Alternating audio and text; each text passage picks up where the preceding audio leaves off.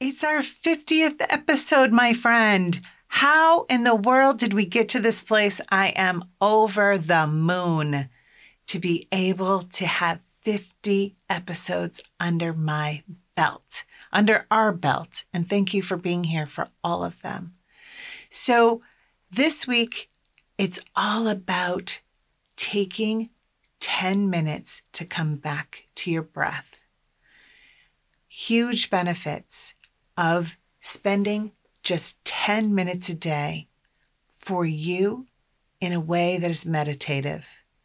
And in this episode, I talk about the fact that meditating does not mean sitting cross-legged on the floor, trying to clear your mind of all of its clutter. And what the downfalls are when we do not take time for ourselves to leave the chaos behind and take a breath for ourselves.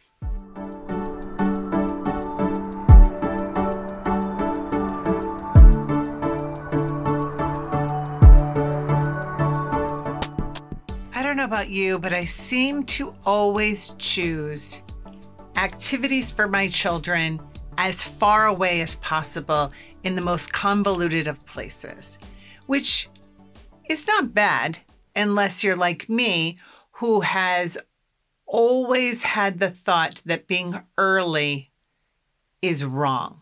Because, oh my goodness, early means I have wasted time. I could be doing something in that time instead of being 10 minutes early. So I am forever pushing the limits to when we get somewhere. Myself, with my family. My husband is from Pakistan, and so he kind of operates on Pakistani time, which I used to always blame him for our tardiness. But now, 25 years later, and most of the time I'm by myself, it is not him, it is me. And so this concept of like, oh, let me do one more thing before we leave is always causing me to then be in a panic mode when we're going somewhere, right? So it's like, do I have my wallet? Do I have my keys? Do I have my glasses? Where's my tea? Let's go. Do you have your shoes? Do you have your bag? Do you have your water? Do you have your this?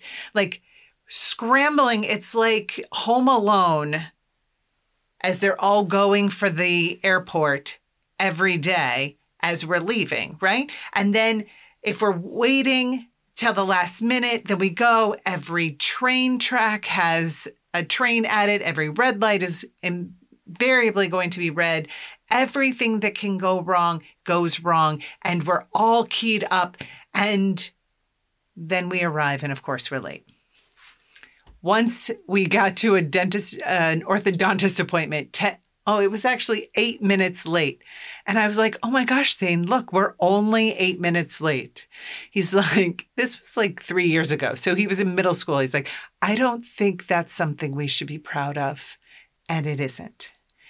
And it goes to the whole idea that I want to talk about today, which is this idea that we need to go slow so that we can go fast. What does that mean? When we are pushing ourselves to the limit, and I use the example of it just going to an appointment, but this is in everything we do.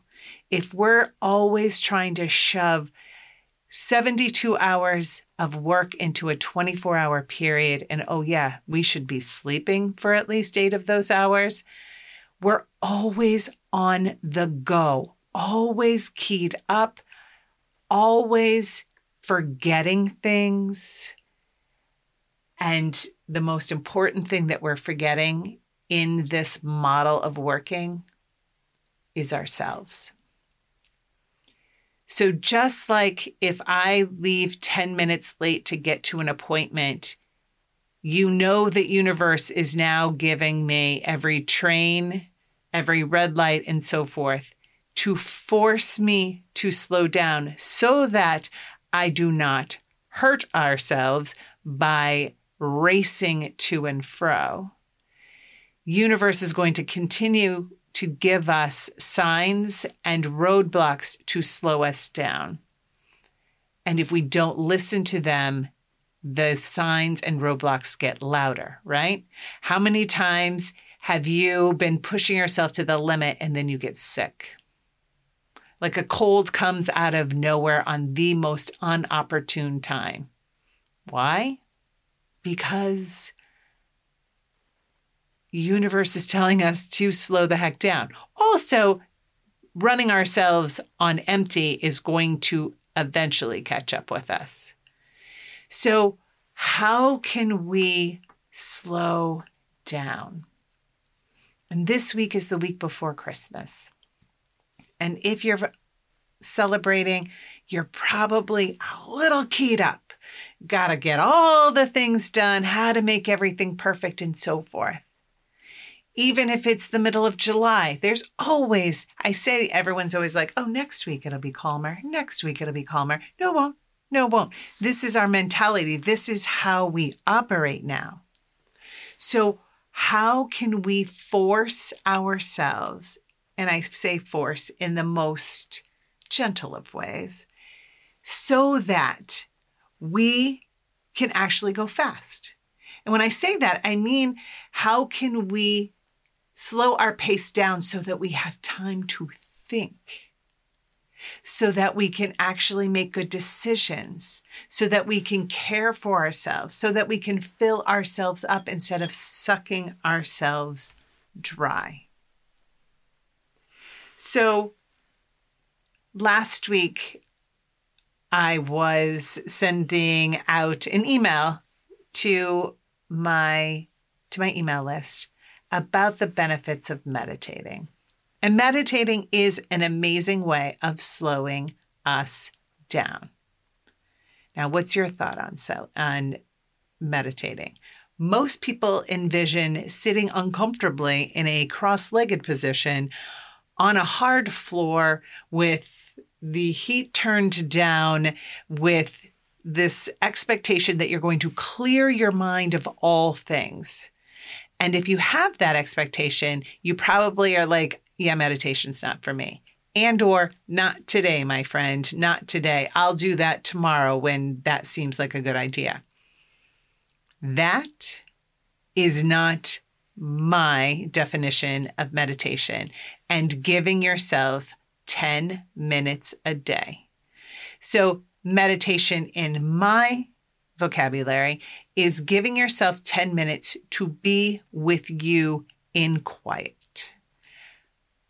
A relaxing drive, a walk in the woods, a dig in the garden, sitting quietly, sipping your tea, doodling, or actually doing a guided meditation, or just sitting quietly with music.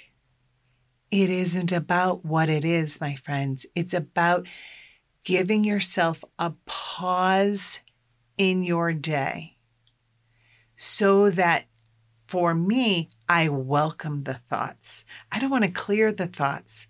I want to sit there and what comes. What might I have forgotten to do today? What might be a question that I ask the universe of like, what am I going to make for dinner tonight? And then an epiphany comes. We need to slow down. I love watching The Price is Right.